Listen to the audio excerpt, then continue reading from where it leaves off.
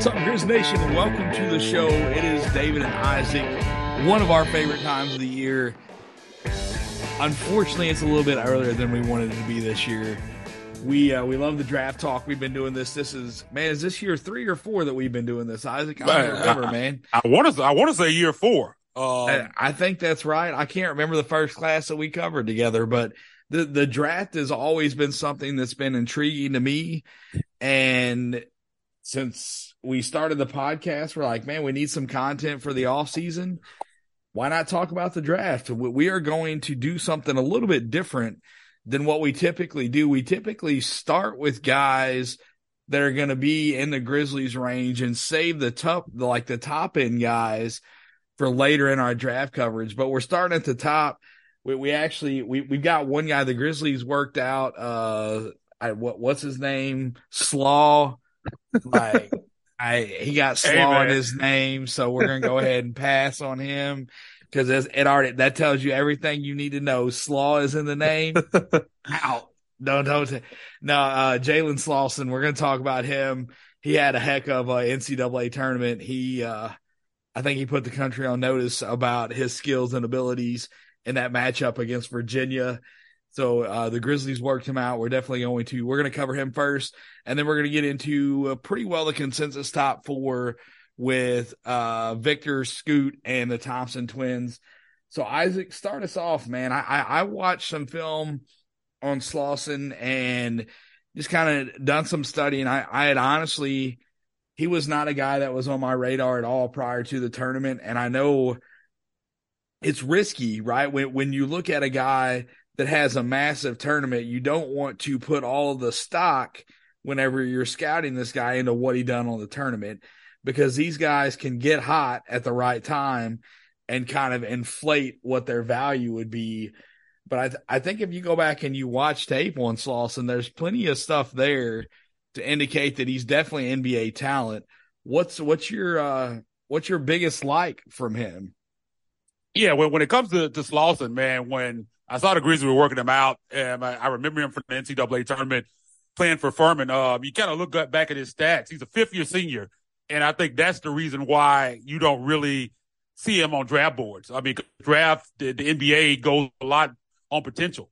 And the Grizzlies have kind of marched to the beat of their own drum. We've seen this year in and year out, where you're talking about Xavier Tillman, who was a guy that we didn't even cover that year when we were doing our draft coverage. He wasn't really showing up on boards, and this guy, I know by attrition, no doubt, was starting for you in the playoffs and playing major minutes.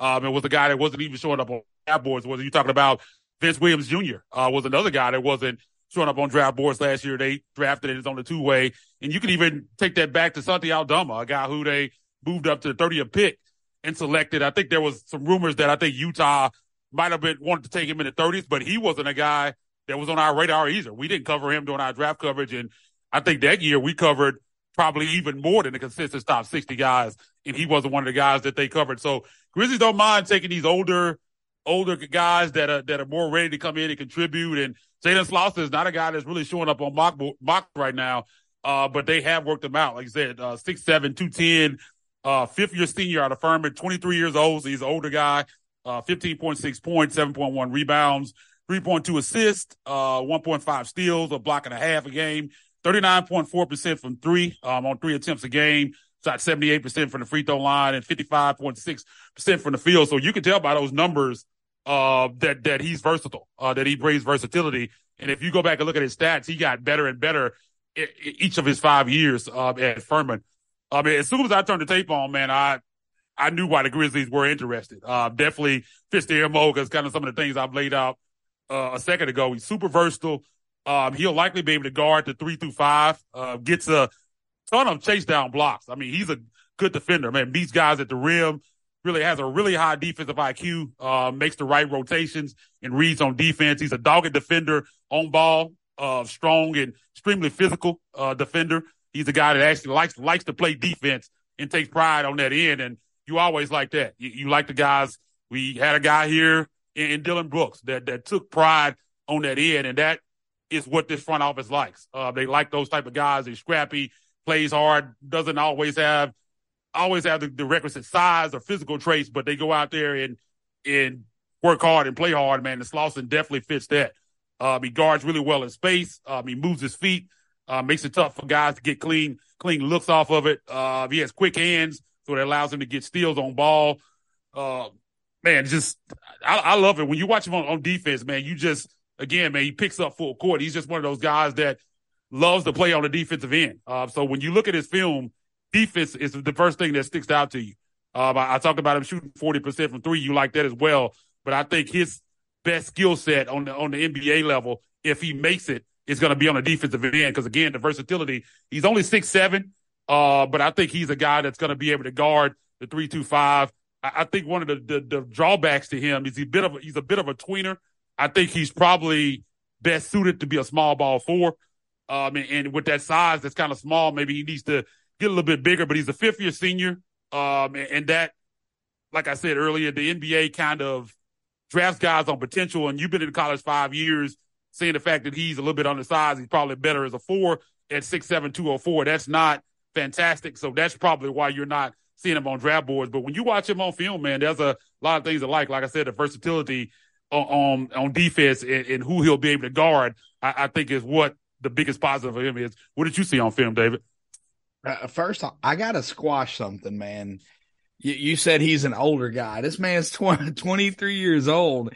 He's an older prospect, but it drives me crazy when guys get their age held against them. Like, if they're 28, that's definitely what it is. That's definitely what it is. Like, if they're 28 years old coming out of college, that's one thing, but the average retirement age for the NBA is like north of 36 years old.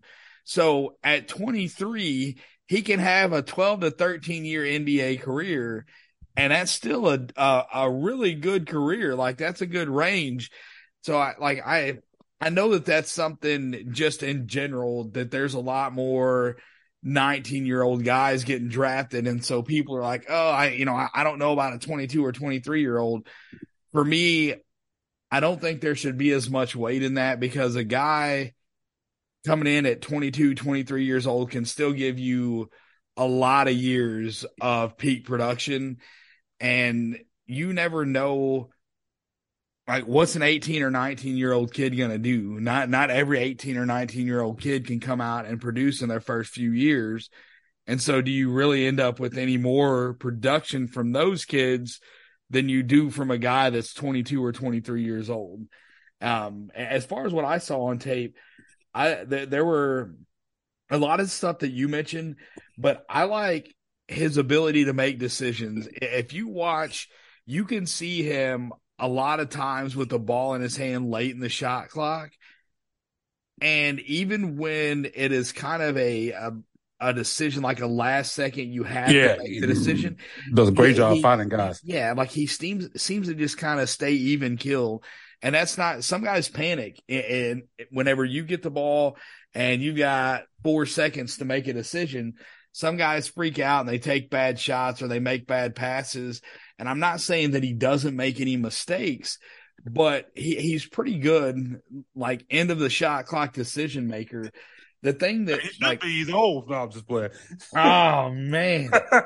The thing that worries me about him is kind of what you mentioned, the undersized four thing. The Grizzlies have Kenneth Lofton Jr. They have Xavier Tillman. They, there's a lot of guys that are kind of undersized for that position.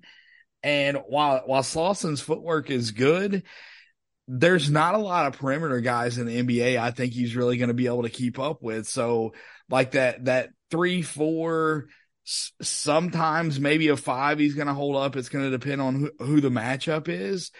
But I don't know that there's a 2 in the league that I would be comfortable sticking him on. So it's kind of that, okay, yeah, the Grizzlies need size on the wing. He shoots 34% over his last 2 seasons. At Furman, he shot 34% from 3. Is that enough? Like, is his shot enough floor spacing to give up that size? And for me, there are so many guys in this draft class that are 6'5" to 6'10" that have wing skills that like I understand. I get, what you said, where this seems like a Grizzlies guy because of the way that he plays. But I would prefer that they take somebody that's more slotted for a wing position than kind of what Slauson is. And that's, guys like X can be, we saw what X can do for this team and what he's capable of. And that's great. But the Grizzlies don't need more undersized fours on this team. The Grizzlies need spacing. And so to me, if you're taking a big, take a big. If not, you should be looking for spacing.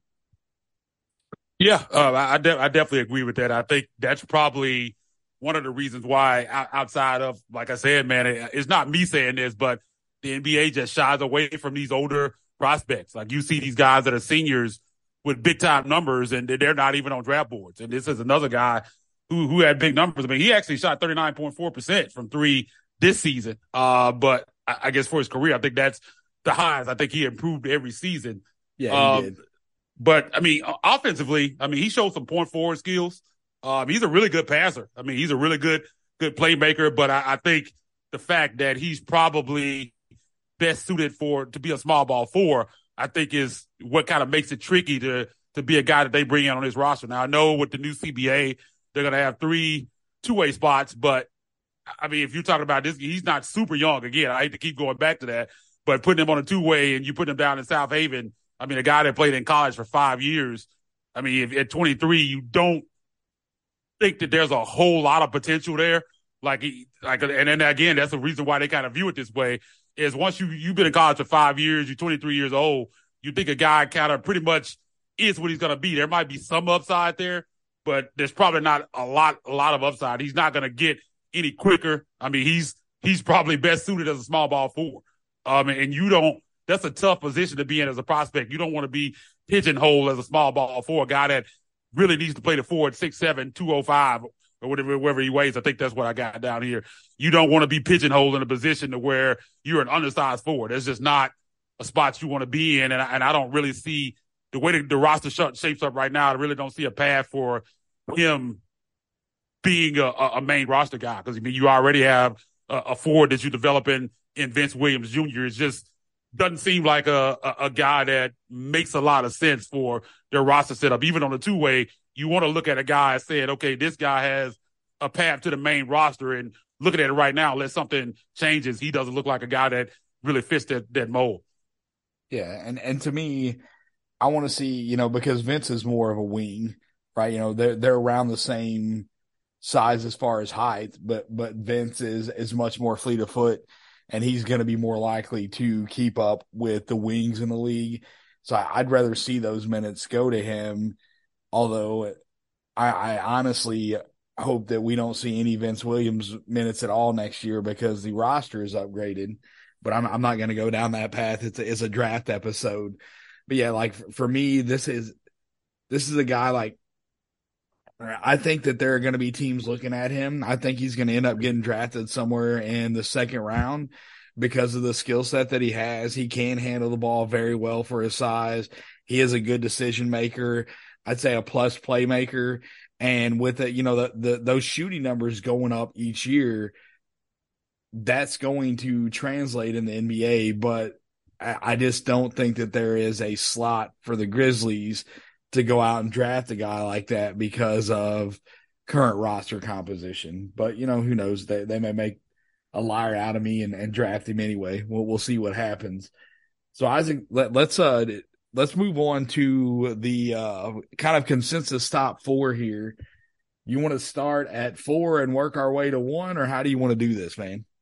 Yeah, I mean, we could start with the Thompson brothers, Ahmed and Ausar Thompson. Crazy, man, to have 2 twin brothers slotted to go in the top 5. Like, I can't imagine how proud those kids' parents are. And imagine the competitions they had growing up. To have 2 players of that level, elite basketball players, that's amazing, man. And I think that's just a really, really, really cool situation. But we'll start off with Ausar Thompson, 6'7", 207 pounds. Difference between the two, I think Ausar plays a little bit bigger. I mean, he only weighs 5 pounds, but I think he plays a little bit bigger. I think Ausar is more of a 2-3. I think Amen is more of a combo shooting guard, point guard. But we'll start with Ausar. Like I said, 20 years old, 6'7", 207, 6'10" wingspan, averaged 16.3 points, 7 rebounds, 6 assists, 1.3 blocks, 2.7 assists. Only shot 30% from the three-point range. And I've noticed that when you look at these kids from overtime elite or G League Ignite, they never really have good three-point shooting numbers. Like, I don't know if I've ever, all of these prospects, even, I don't even think Jaden Hardy was looked at as being a shooter. I think he was only shooting like 32% at G League Ignite. These guys, for some reason, never have good three-point shooting numbers. I don't know what that is, but kind of the same with these two prospects. But defensive potential for Ausar is the first thing that jumps off the field when you watch it for me. I think he can guard the 1 through 3 right now, and maybe even possibly the 4 as he continues to get stronger. I mean, he's a flat out dog, man. In ISO defensive situations, he reacts really well and beats guys to spots. He likes to pick up way out on the floor and make guys work. A good shot blocker for a guy 6'7", average 1.3 blocks per game. Definitely brings some rim protection on the weak side. Super high defensive IQ. Just one of those guys, man, that just seems to instinctively know where to be on the floor. A big time athlete, just like his brother. Has excellent body control to improvise and find ways to finish at the basket. Scored almost 6 points per game in transition. He can take the basketball coast to coast, push it up the floor. I love it, man. I love both of these kids. I love what I saw on film. And again, I think Ausar is more in that 2-3 mold. I think he'll play some small forward as well. And just a big time athlete. Again, man, really good defender. Needs to work on his jump shot. That's not really a strong suit of his, but finishing at the rim, being a playmaker, I think and playing defense are things that I think translate immediately. I think, again, continue to work on his jump shot is going to be the question with him going to the NBA, but he's definitely elite defensively and as an athlete. And those are two things that you can't teach. So you have those two skills coming in, man. I think you're in really good shape. Yeah, I think one of the biggest differences between the two is like the shot form. And I feel like his form just looks a little bit smoother. There was a stretch close to the end of the season where he was shooting 34% from 3. You saw his free throw percentage come up to where his brother struggled. His shooting numbers, as your shooting numbers, are better than Amen's. But one thing that you haven't mentioned is his playmaking ability, and you didn't really see him with the ball in his hand a ton whenever you're watching film. But when you did see him with the ball in his hands, he has the ability to pass his teammates open. And that's something, the elite athleticism, the great point of attack defender, the great help side defender, the other tools that he has, you keep those, you hone those, and then you start working on some of these secondary tools and that playmaking ability. As a secondary playmaker on a team that has a good primary point guard, having a guy on the wing that can help create for his teammates is going to be huge. I think this kid can play straight out of the gate. Like day one, he's going to be able to go out and defend NBA level talent. And I feel like watching the film, he wants to be that. Like he wants to be a good defender. Because you can see him. Isaac talked about him picking people up, pretty far out there. Like as soon as they're bringing it across half court, he's out there picking them up and putting pressure on them. There were a number of times in film where you see him kind of, slap away and get a steal. He plays the passing lanes really well. So a lot of good things defensively from him. And I think when you're talking about him and his brother, the offensive game is really where both of them are going to have to work on it. And now Amen is more of a point guard, and he's a very good initiator. We're going to talk about Scoot, and Isaac and I were kind of talking a little bit off air, and how Amen is a guy that can come in and operate an offense right off the bat, but his shot is not that great. And then when you look at his form, Amen's form, it's very clunky. Like it's not, if he had to get a shot off quickly, I don't know if he could do it. And if he did, I think it would be pretty ugly. And that's something, just the mechanics of his shot. It's very, the gather is slow. Yeah. And that's something you see guys that come into the league that have kind of a weird form, and then they work with coaches and make small adjustments, and they're able to fix that. So these guys are young enough. I don't think that that's going to be a massive issue moving forward, but is it ever going to transition into, I'm in shot, what I got it here, 25% from three this year in the overtime elite league. Are you going to see him be a 35 or 40% 3-point shooter in his career?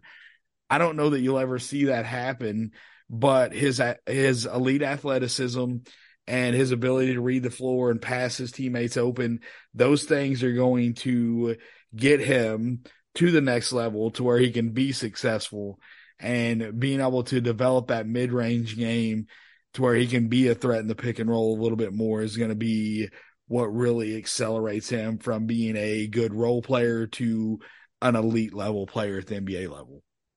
Yeah, and that's one of the things that's going to be interesting to me, because we've never really had any guys from overtime elite to go this high in the draft. It's going to be interesting to see how that translates, because I still don't have a good grasp on that level of basketball. Like, I don't know. The competition level is always a question with overtime elite, and even with the G League. I definitely think the G League is a higher level of competition, so it'll be interesting to see how these guys translate. But I think these guys would have been talented anywhere. I think they would have shown, whether they went to the G League, overtime and league, or college, or wherever they went. I think they would have been big time players on any of those levels.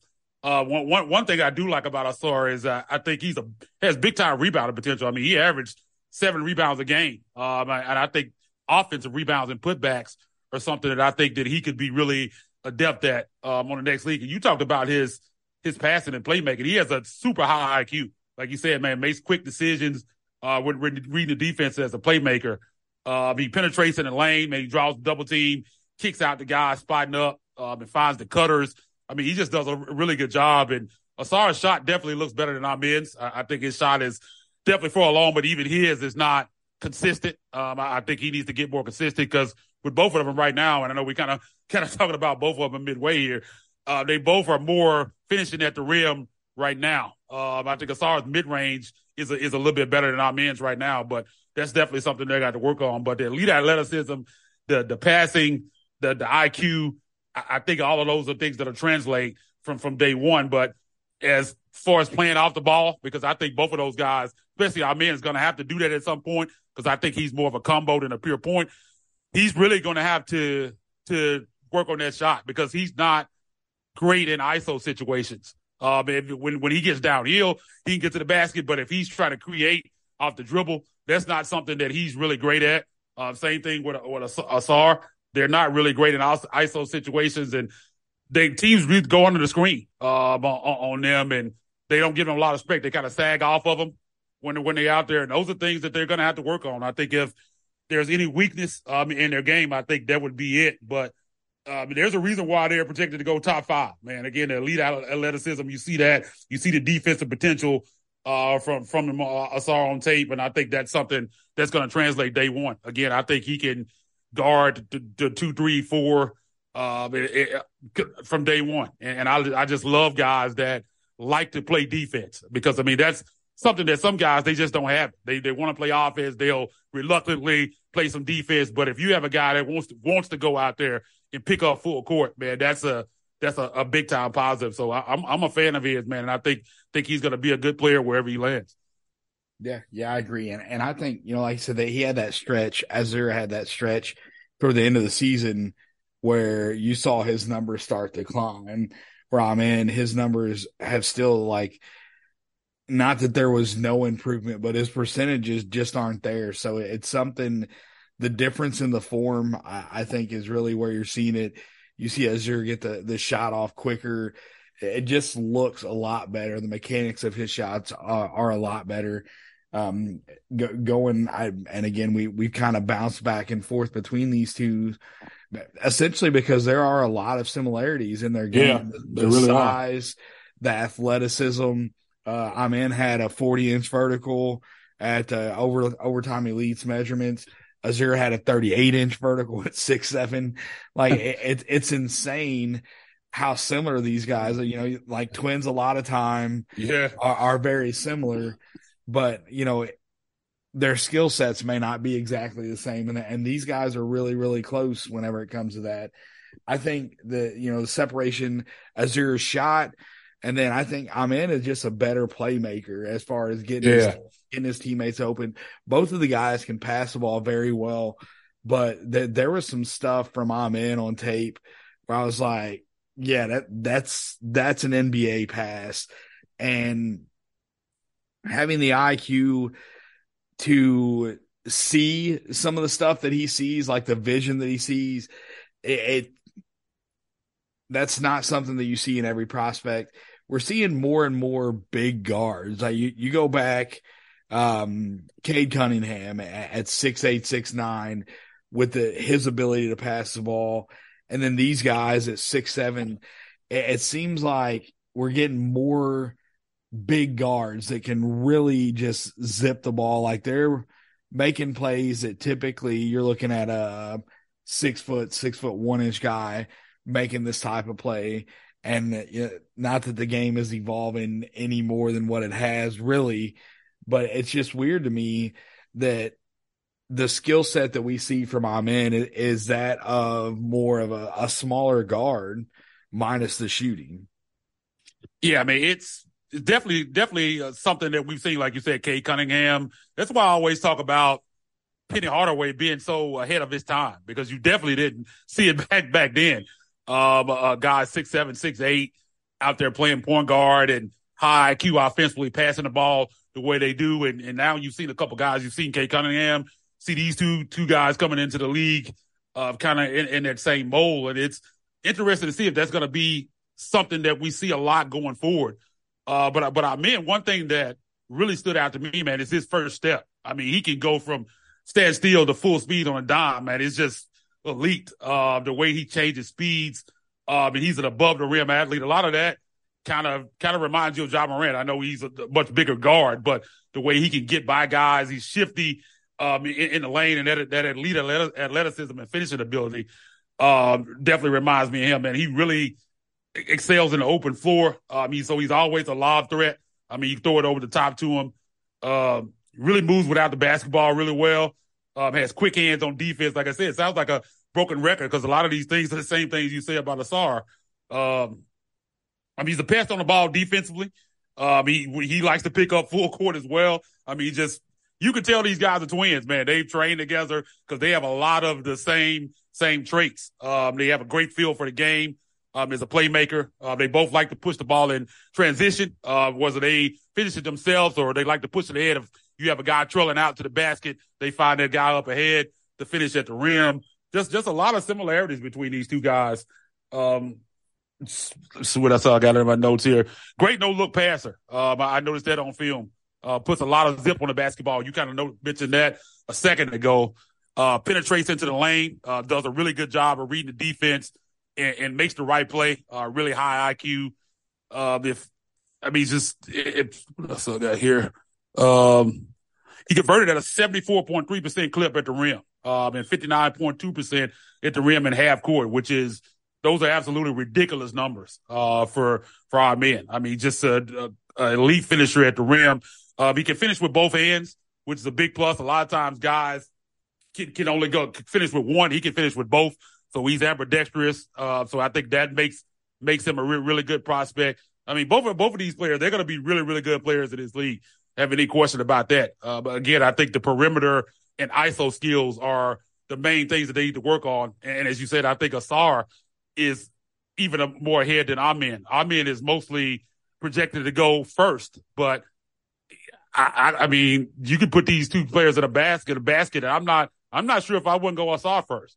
I think overall, Ausar might be the more talented of the two, but I think Amen being that the point guard is in that mold, I think that kind of is the reason why a lot of people see him over Ausar. But I mean, I think both of these guys are going to be really, really good players in this league, and I understand why they're projected top 5. I like them both. the big question for me is, and I'm going to continue to watch this as time goes on, is overtime elite and ignite guys, especially going this high, because these guys haven't really gone this high in the draft. I don't think we've seen any go top 5. We've had guys that have gone lower in the first round, but it's just going to be interesting to see how they translate. Obviously, Ausar and Amen were featured in overtime elite. A lot of times with G League Ignite, you'll have those guys come in and they're not really the featured guys. They'll have some older guys on their team, some guys that have played some time in the NBA, and they'll get more minutes. Sometimes they even come off the bench and then they go in the NBA, and it's interesting to see how they translate. We have Jaden Hardy in Dallas who kind of came on late in the year. We'll see how he continues to develop, but that's something that I've been really intrigued by. In overtime elite even more, because I think the G League is probably a higher level of competition than the teams they play. But now we have 2 guys going to the top 5, so you really have on display like how that translates. So I'm definitely going to be interested to watch that and see and be interested in their transition into the next level. Yeah, I was trying to see. Well, I think that. Sorry, man. Who was the guy that went to the Spurs from overtime elite? Yeah, I know what you're talking about. I was trying to think of his Barlow, name. Dominic Barlow. Barlow. Yeah, Dominic Barlow. Yeah. But we haven't seen anybody from the overtime elite league really get to the NBA and flourish yet. And Barlow is like, he was cooking in the G League. He had some monster games in the G League for the Spurs G League affiliate. So the talent was there for him. And I think that these guys are obviously a step above where he was last year. But there are a lot of new paths to the NBA. And I think I don't know that it's any tougher, but it's definitely like it's an added level, like an added layer when you're trying to break down what these guys are doing. Like elite talent at the college level is going to rise above, and you're going to see them kind of flourish at the college level, and NBA level players are just going to be a step above the rest of the guys around them. These other guys in the overtime elite league are college level talent. How many of these guys are NBA level talent? I think, just by volume alone, you're going to have more NBA level talent at the college level. And I think over these next probably 4 or 5 years, we're really going to be able to tell, okay, which way is going to be the best way for these guys to go. And can you count on what they're doing at the overtime elite level to translate to the NBA level? And for these two specifically, their elite athleticism alone is like, they are NBA level athletes. Yeah, no question. That they need to work on whenever they get to that level, but there's no doubt that these guys are NBA level talent. Yeah, there's no doubt about that. Both of them big time above the rim athletes. And I think defensively, I think both of them will translate almost immediately as well. They're just some guys that you can watch even on a lower level that okay, they'll be able to guard on the next level. So I don't think there's any question about that. I think their ever evolving offensive game is what's going to be what you're going to need to watch from those two guys. I think Amen, like I said, right now, is basically defense, finishing at the rim, and playmaking.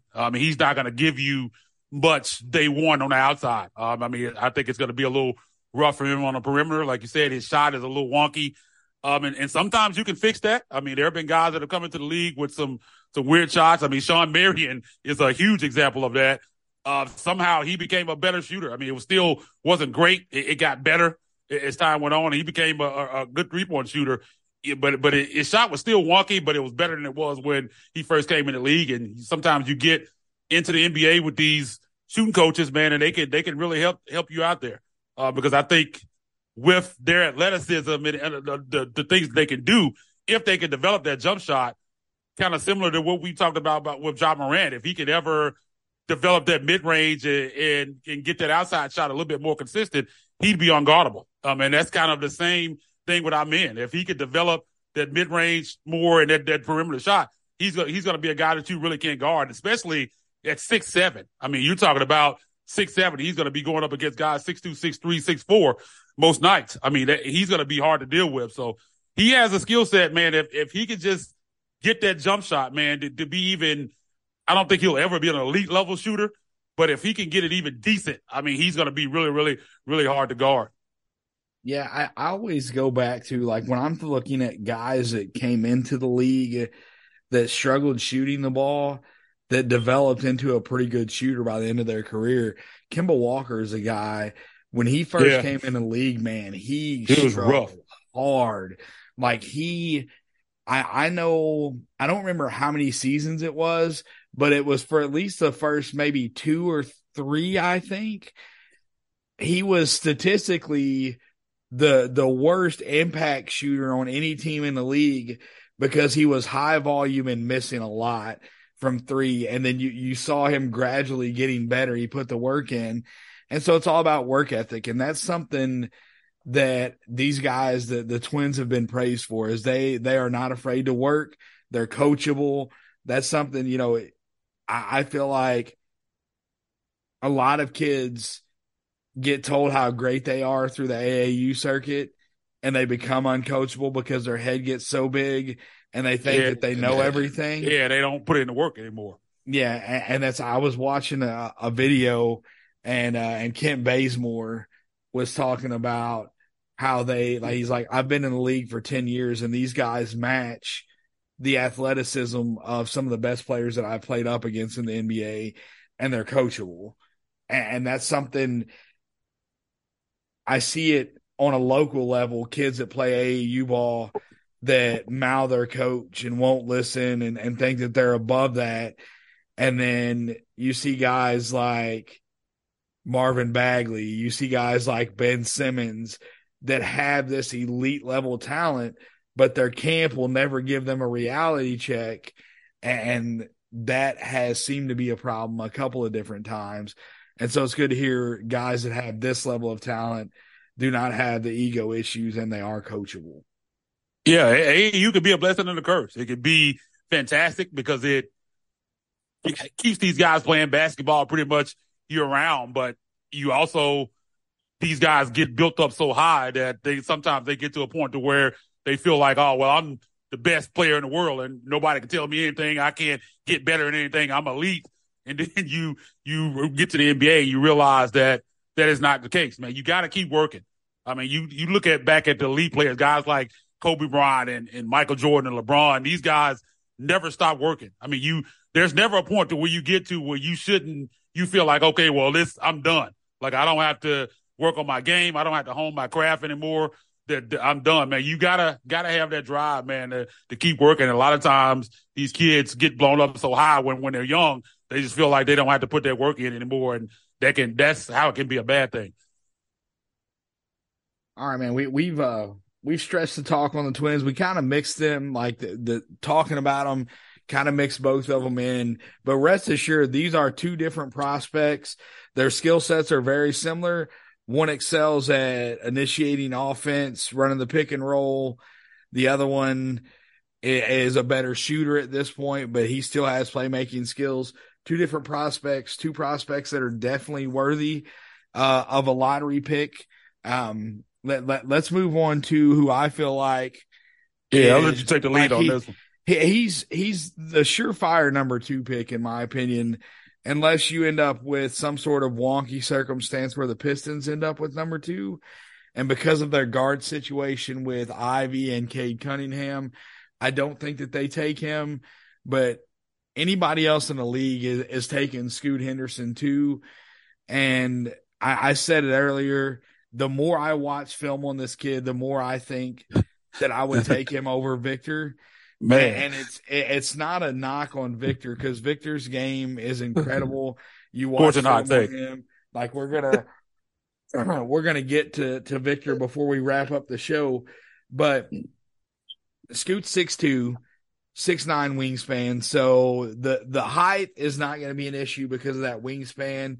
He's going to be able to guard guys at this level if he puts in the effort. That's kind of a question mark, is what's he going to do defensively in the league? Crazy explosive athlete, great decision maker.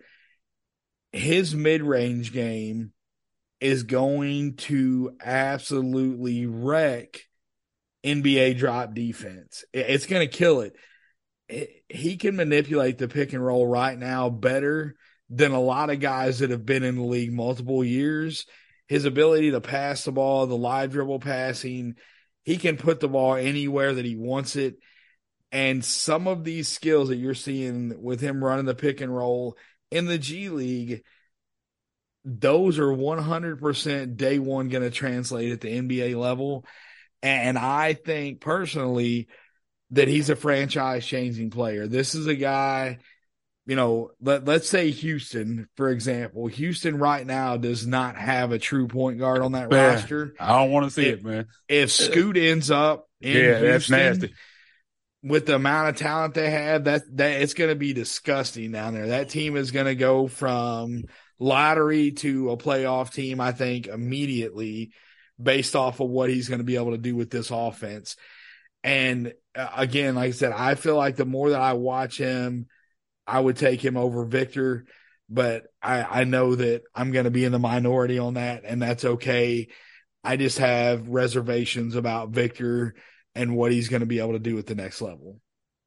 Yeah, that's a scorching hot take. Like you're definitely going to be in the minority on that one, but I definitely agree with you, man. Scoot is tremendous talent. I have this written down in my notes here. Absolute terror when teams play drop coverage. He's going to absolutely murder drop coverage. But a lot of things you said, man. Just an insane athlete, has crazy hops, great burst. I mean, he's really good at changing speeds. A la a guy that we call 12 here in Memphis. Almost impossible to stay in front of defensively, man. You can't stay in front of him. Like that first step, I mean, he's just gonna, if he catches you flat footed, man, it's barbecue chicken. He's at the rim, before you can turn around, man. But he's fun to watch in the open court, man. He finishes high above the rim. Always a lob threat in transition. One of his go-tos, he has this in and out dribble, that he uses to get past defenders. I saw him use that a lot on film. Doesn't need a screen to get past his man. If like I said, if he catches you flat footed, I mean, he's just dribble right past you. Really good as a cutter, off the ball, gets off the ground quickly, which allows him to challenge his shots at the rim. He's a good shot blocker, for a guy 6'2". Really good with the pull up midi, as you talked about. And I think that's the thing that separates him from our men. If you're looking at the top point guards in the draft, I think his shooting, is much farther along than our men's, even from the perimeter. He's a better shooter. He's not great from the perimeter, but he's improved a lot. If you kind of watch him from early on in the season, he really improved on his 3-point shooting and pull-up jumpers as the season went on. So I think that is what really separates him from our men. I don't think there's really not any question. Like if you're looking for a point guard, you're top of this draft, I think you're definitely going to go with Scoot Henderson over the two. I just think his game is far along. He also has the floater. I mean, he has this like push shot floater. He does it all the way out to the free throw line. I mean, he can really get to that pretty easily. Elite body control. He can stop on a dime to pull up for the midi or the floater, after driving full speed. After, like I said, absolute terror, man. If you play drop coverage on him, it's barbecue chicken. Like you said, every done, time, man. Yeah, man. If you have a big that's dropping and he's melting you with that mid range, his ability to change speeds, it's so insane. Like if that big tries to cheat him because he's been knocking down that mid range, he's gonna blow right past that big and get to the basket. Like he's crazy fast with the basketball. Like a guy that I think he didn't end up panning out too well in the NBA. But Ty Lawson at North Carolina, which like he had a decent NBA career, but he wasn't like, I thought he was going to be a star because of his ability to change speeds with the ball. He was pretty good for a while, and he just fell off. I don't know what happened with him, but Scoot's ability, like to change speeds at mid range, he's going to make people pay. He doesn't have. Like the perimeter shot is not there yet. He shot, I think 28%. Yeah, 28% on 5 attempts this season. That's not going to cut it, right? You're going to need that number to get better. But the fact that mid range kind of got better as the season went along makes me think he's going to be able to stretch that out eventually. It's just going to take him a little bit of time. But even if he doesn't develop that 3-point shot, his mid-range game and his ability to get to the bucket is going to be enough to carry him for a long time in the NBA. Yeah, I mean, it's just like we say here with Ja Morant. If he develops that mid-range game, even at the three-point, like if he's shooting 33, 34, 35% from three, if he develops that mid-range game, it's over. Like, you can't guard him. And that's, if you like Ja Morant coming into the league, you should definitely like Scoot Henderson, because like I said, the Ja didn't come in and get into the league with mid-range. Scoot already has the mid-range game down. I think that's a big plus. And if Ja translates, I think Scoot will translate as well. I don't think there's any question. His bust potential is almost zero. But just because of that mid-range game and the elite athleticism and the fact that the way that he can get to the rim, there's like 0% chance to me that he's not going to at least be good in the league. I don't think there's any question. I mean, one thing that I do like about him a lot is he's patient. When teams go under the pick and roll, he's super poised and under control at all times. It just doesn't seem like he ever gets sped up. Like you see a lot of these guards, they get out of control and get sped up. That's something that you don't really see from Scoot. He's really poised and really under control. And he's deadly off ghost screens with shooters. I mean, that's something I saw, and he's the leading finding spot up shooters off of dribbles, off the dribble. I mean, he's the lead finding spot up shooters off the dribble. He keeps the ball on the screen, keeps his dribble alive. If you put him with a big man that can finish, man, it's going to be almost impossible to guard. I mean, he's a fantastic passer in the pick and roll. I mean, he gets into the NBA with a really good big. Like, if he was playing with somebody like, say, Anthony Davis, man, I know that's not going to happen, but if you could put him with a big man like that, man, I don't know what they would average together. So he goes to Houston, man. You get him, put him with Jalen Green, man. I know that's a little bit undersized, but they got talent down there. I think Sengun would really benefit from having a guy like that. I think he's going to be a tremendous talent. Again, I think if Ja Morant translate, I don't see any way Scoot Henderson doesn't translate. Not saying he's necessarily going to be Ja Morant, but he's coming in with that mid-range, and that's something that we're still trying to find here a few years later here with Ja Morant. So Scoot's going to be a big-time player, man. I don't think there's any question. I'm not taking him over Victor. I'm not there yet, but as a prospect, man, I think he has a chance to be, like you said, a franchise-level player. I don't think there's any question about it. I think, to me, going back a couple years and even moving forward a couple years, any other draft besides this one, Scoot goes number one overall, in my opinion. Like, yeah, I think I agree with that. If he was eligible to go last year, I'm taking him over Banchero. And that's, like, Banchero was great this year. Like, it's not a knock. You don't have to tear down the other guys. It's just what he has. And he's young. He's typically a guy his age is not going to be able to absorb contact the way that he is. That he's not going to manipulate the pick and roll the way that Scoot is doing it. And he's doing it at an insane level for this age. So when he gets to the NBA, that's already there. And then you have upside from there. And it's like, okay, what is this kid's upside? Where is he going to be? Is he going to end up, like, is he an all-star player? I said he's a franchise-changing player. Does he end up being one of the best guards to ever play the game? And I don't like putting that kind of weight on a player this early in their career, but he definitely has the tools that it wouldn't surprise me if we're 8 to 10 years down the road having that conversation about Scoot. He also has the confidence. That's another thing that I like about him. When you watch him in interviews, you can tell that he's a dog. He's one of those players that he wants to be the best player on the court. And there's a lot of players that don't have that. And that's something that he has at a young age. I mean, he's only 19 years old. And I think that a lot of times when you match that with the skills, the bag that he has, I think it's going to be a hard time seeing him not reach his ceiling. And if he reaches his ceiling, we're talking about something crazy. I don't think there's any question. All right. So we're talking about ceilings. We're going to finish up this episode with the guy that has possibly the highest ceiling ever. And Isaac, I took the lead with Scoot, so I'll throw this to you because I said that I would take Scoot over him. That there are a lot of things to like about Victor Wembanyama.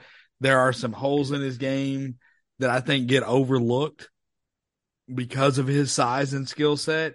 And so that's what kind of gives me reservations about him. But tell everybody what they need to know about Mr. Wembanyama.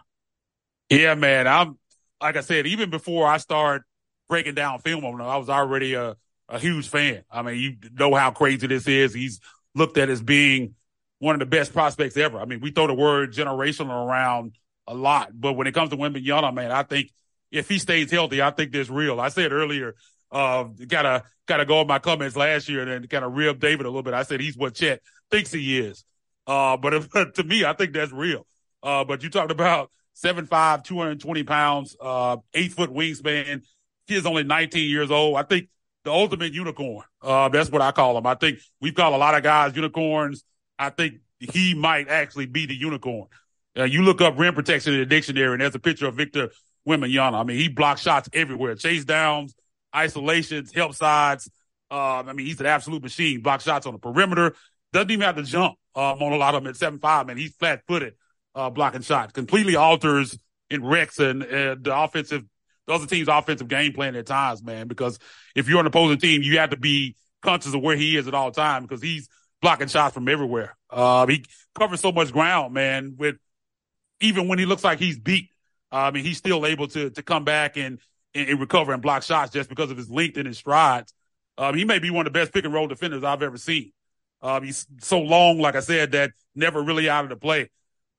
It's just scary stuff, man. When you watch it on film. Has a really, really, really smooth jump shot, possibly the best for a guy outside that's 7 foot outside of Dirk. I don't think I've ever seen a guy at 7 foot with a jump shot smooth as his. Really excels in ISO situations, creating space to pull up with his dribble. He also uses the moves to be able to get to the basket, and he gets there, but he gets there quickly.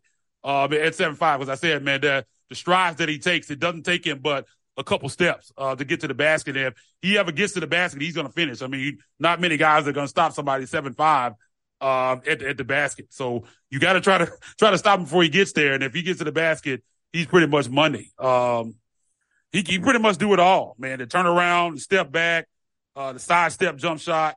I mean, there's really no bottom to this man's bag. I mean, honestly, I don't know how you guard him. I mean, when I watch him on film, I just think about both thighs aren't going to be able to keep up with him because he's going to pull you away from the basket.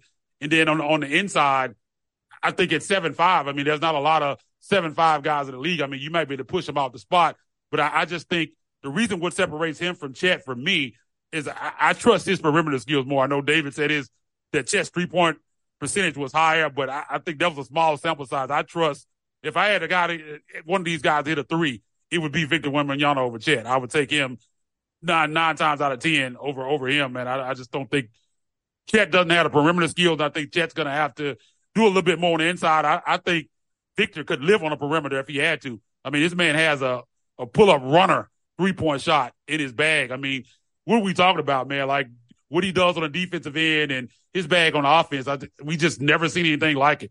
Like it's a real unicorn, and I just don't know who you guard him with because 4s are going to be too small and he's going to be too quick for 5s to guard him.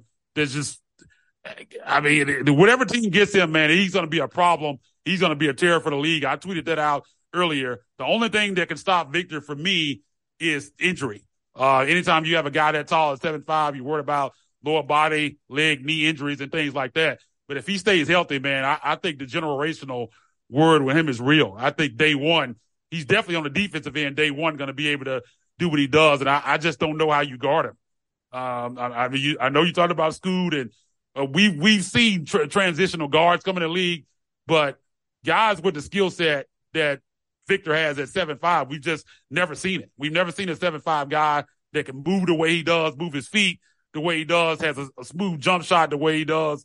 It's just, I think he's a generational star, and the only thing for me that can slow him down is injuries. I don't have any questions about his game translating to the next level.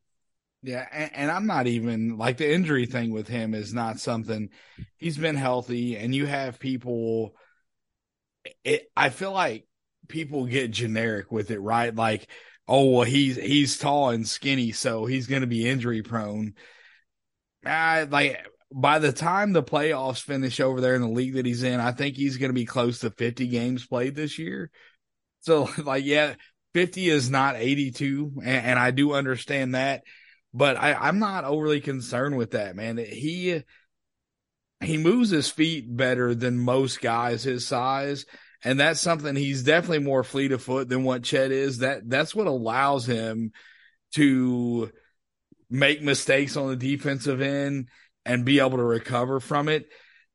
I just wonder when you get, the step up to the NBA, there's going to be an adjustment there for him because the speed is going to be slightly faster. Is he going to be able to, if he makes a mistake on defense in the NBA, is he going to be able to make that adjustment fast enough to get back? And I think eventually the answer to that is yes. Is it going to be day one? I don't know, but he definitely has a lot of stuff, that his ability to handle the ball for his size. He can rebound and run it like that. That's not going to be an issue for him. But the perimeter stuff, like for as much as you crapped on Chet last year, it surprises me that you're giving him so much credit because he's just better, man.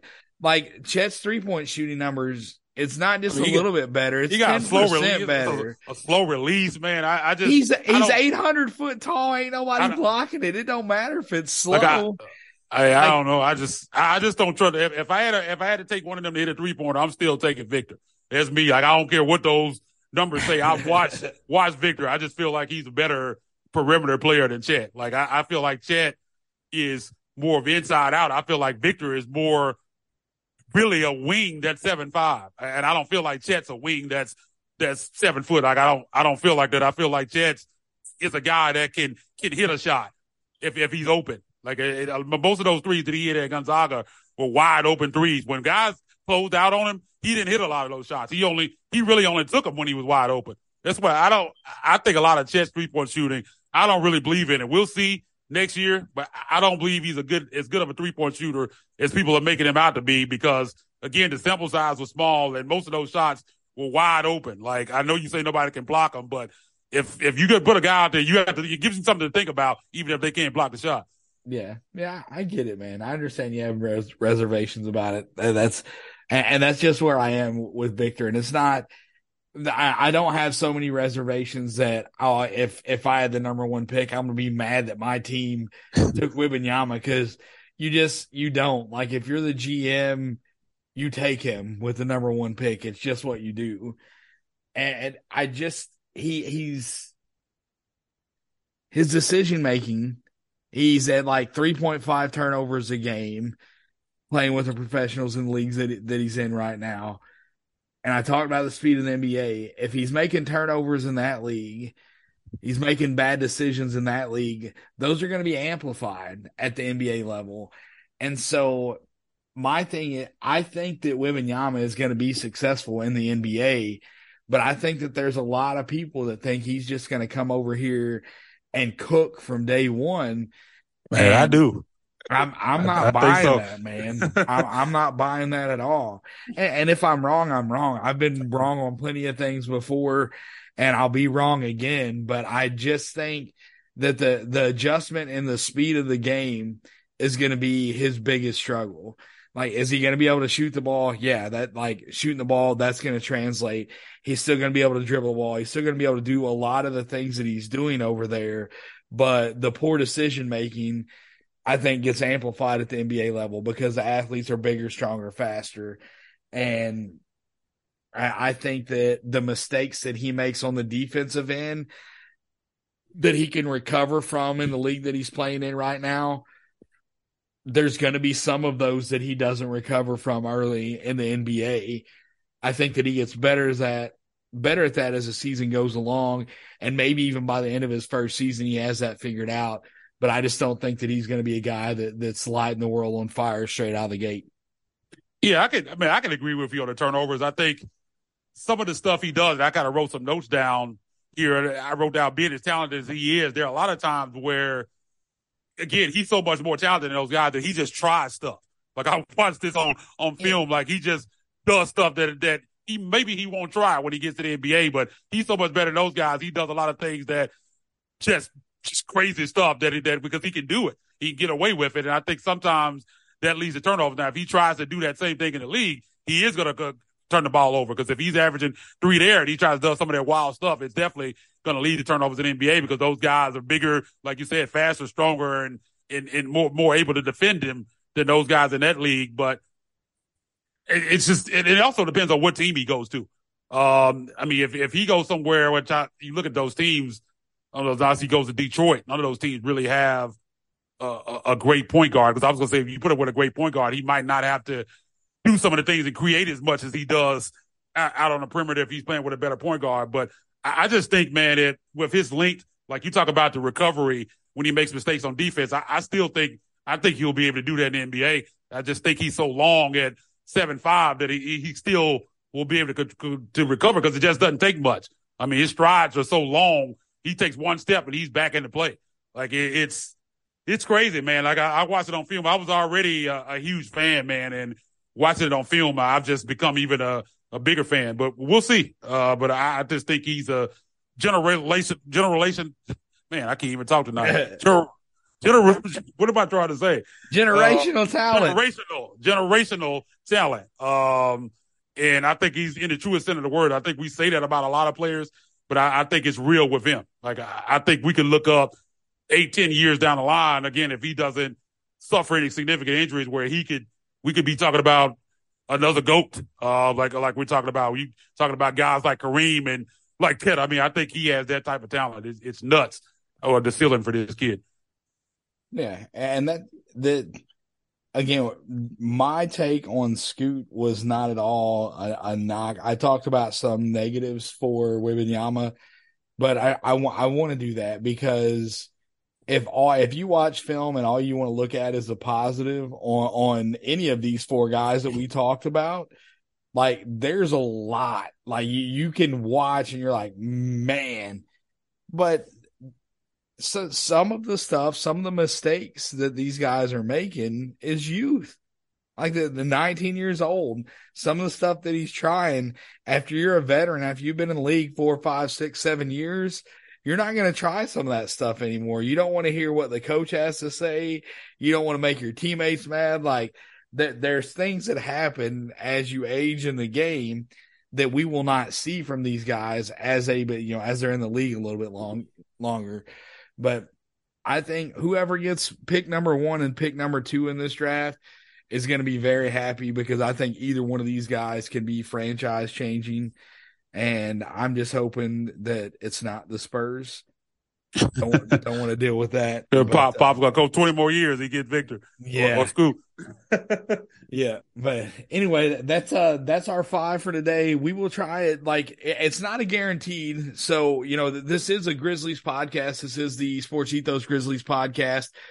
It's not a guarantee that we're going to talk about prospects every episode that the Grizzlies could possibly get. We're going to go through, we're going to knock out as many as we can. If there are guys that they work out and we know that they worked them out, we will talk about them along the way. But, if you followed us over the last few years, whenever we're doing this, we're 50, 60, 70, 80 prospects deep by the time this thing is over. So we're going to try and bring you as much coverage of these draft prospects as we can. We will get you as much Grizzlies related content as we can. But it's good to know about these guys. These are going to be guys that the Grizzlies are going to be facing. We're going to see them at the FedEx Forum, and some of these guys are going to be in the league for years to come. So, getting to learn about them early is good. If you like the game, you like basketball, you're staying tuned in with us, so you must like it a little bit. We appreciate that. But just keep in mind, even though it is a Grizzlies show, we will not always have a prospect that is Grizzlies related, and that's just going to that's going to be how it is this year, because to be honest with you, if the Grizzlies did not make a single pick in this draft, I would be super happy. I don't think that's going to be the case, but I would love it if they just move these picks to make some upgrades to the squad so they could push for a championship next year. But we're still going to cover them. Whether they draft any of them or not, we're going to cover them. Just wanted to give you a heads up on that. So we'll go ahead and get out of here. We appreciate you guys tuning in. The show is on Twitter at Ethos Grizzlies. I'm at NBA DWill21. Candace, our co-host, she will not be involved much in the draft talk, but we will get her back in here for we're going to do some end of the season grades for the players this season. We're talking about free agent stuff. As news happens, Candace will be back on with us, but she is at Candace H901. Isaac's going to let you know where you can find him and give us some closing thoughts. Yeah, man, we didn't get to cover as many prospects as we usually do last year because of how deep the Grizzlies went in the playoffs. That was the first time they had actually gone that deep. So we're a little bit earlier, so we probably can try to get probably 90% in this year because it's much earlier than we usually started. So I think that's a positive if you want to spin it that way for the Grizzlies being out earlier. But the Grizzlies, as David said, man, if it's up to me, I would prefer for them to move all those picks for vets. I think they have enough developmental pieces on the roster, but I know that's not going to be the case. They have 3 picks currently in this draft. They have the 25th pick in the first round. They have the 45th pick in the second round via Minnesota, and they also have their own second round at 56. So sitting on 3 picks right now, man, if I had to guess, I would say they execute at least one of those, if not 2, those 2 second round picks. I think that 25th pick might be one that they attempt to move in a deal for a veteran, man. But it's a fun time of the year. One of my favorite times of the year. Never really felt like I didn't want the Grizzlies to take anybody, but I think, man, it's time to kind of move on. You're a contending team, and you've taken a lot of rookies, got a lot of developmental guys off the bench. I think it's time to get some more vets in there and kind of work on developing the guys that you already have. But, man, you can find the show at Ethos Grizzlies. As David said, go over there and give us a like and a follow. You can find me on Twitter at Isaac__NBA. We'll definitely be back with 4 more prospects here in the next couple of days, so be on the lookout for that. So until next time, we're gone.